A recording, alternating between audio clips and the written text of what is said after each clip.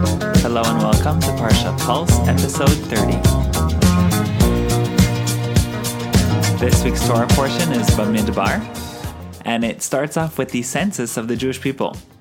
The Parsha describes counting the Jewish people, counting the Levites, and the process by which the Levites became ordained as the priestly tribe, because until then, the firstborn sons had the role of being the priests, and from that point on, this was transferred over to the Levites, the tribe of Levites, specifically the Kohanim, the descendants of Aaron. The Parsha also describes the order of taking apart, carrying, and reconstructing the Mishkan.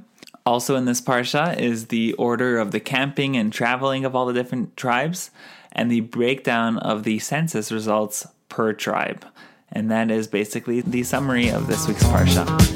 And now for an insight.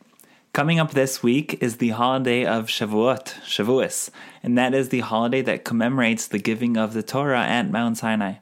And it's very interesting to note that this holiday will always come right after we read the Parsha of Bamidbar in Shul. So it's not like every single Parsha ends up on the same week throughout the year, but inevitably, no matter how things work out throughout the year, right before the holiday of Shavuot, the Parsha that will be read in Shuls is the Parsha of Bamidbar. And the question is why? What is the significance? What is the relevance of one to the other? And I saw a beautiful understanding that really sheds light into this. And the idea was as follows. The Parsha that we have now focuses on the census, focuses on counting every single member of the Jewish people. When we approach a holiday like receiving the Torah, some people feel more connected to it, some people less. There's the great rabbis who are learning Torah all day. This is obviously a very important holiday for them. But sometimes we feel as just regular people like this is a little more of a minor holiday for us because Torah isn't necessarily as integral a part of our lives.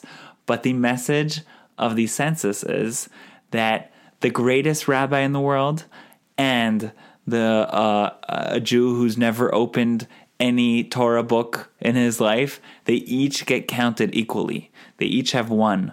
They each have the same numerical value when it comes to counting the Jewish people. And the message of that is that Torah has something very, very special for each one of us.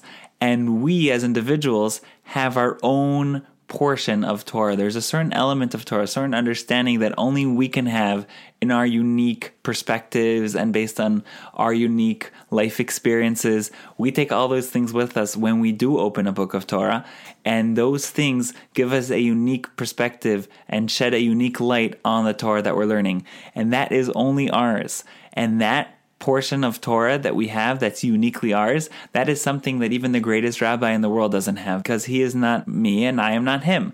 And that is such an important message that this week's Parsha has for us as we approach the holiday of Shavuot. Shavuot is a holiday where we receive the Torah. It is our Torah. It is your Torah. It is every single Jewish person's Torah, and he has his own unique portion in Torah that no one else can have, and that is worth the world, and that is definitely a huge reason to celebrate.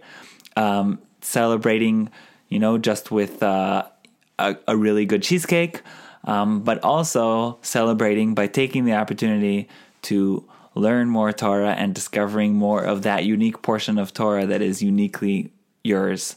So with that, I'd like to wish you an amazing Shabbos and an amazing holiday of Shavuot.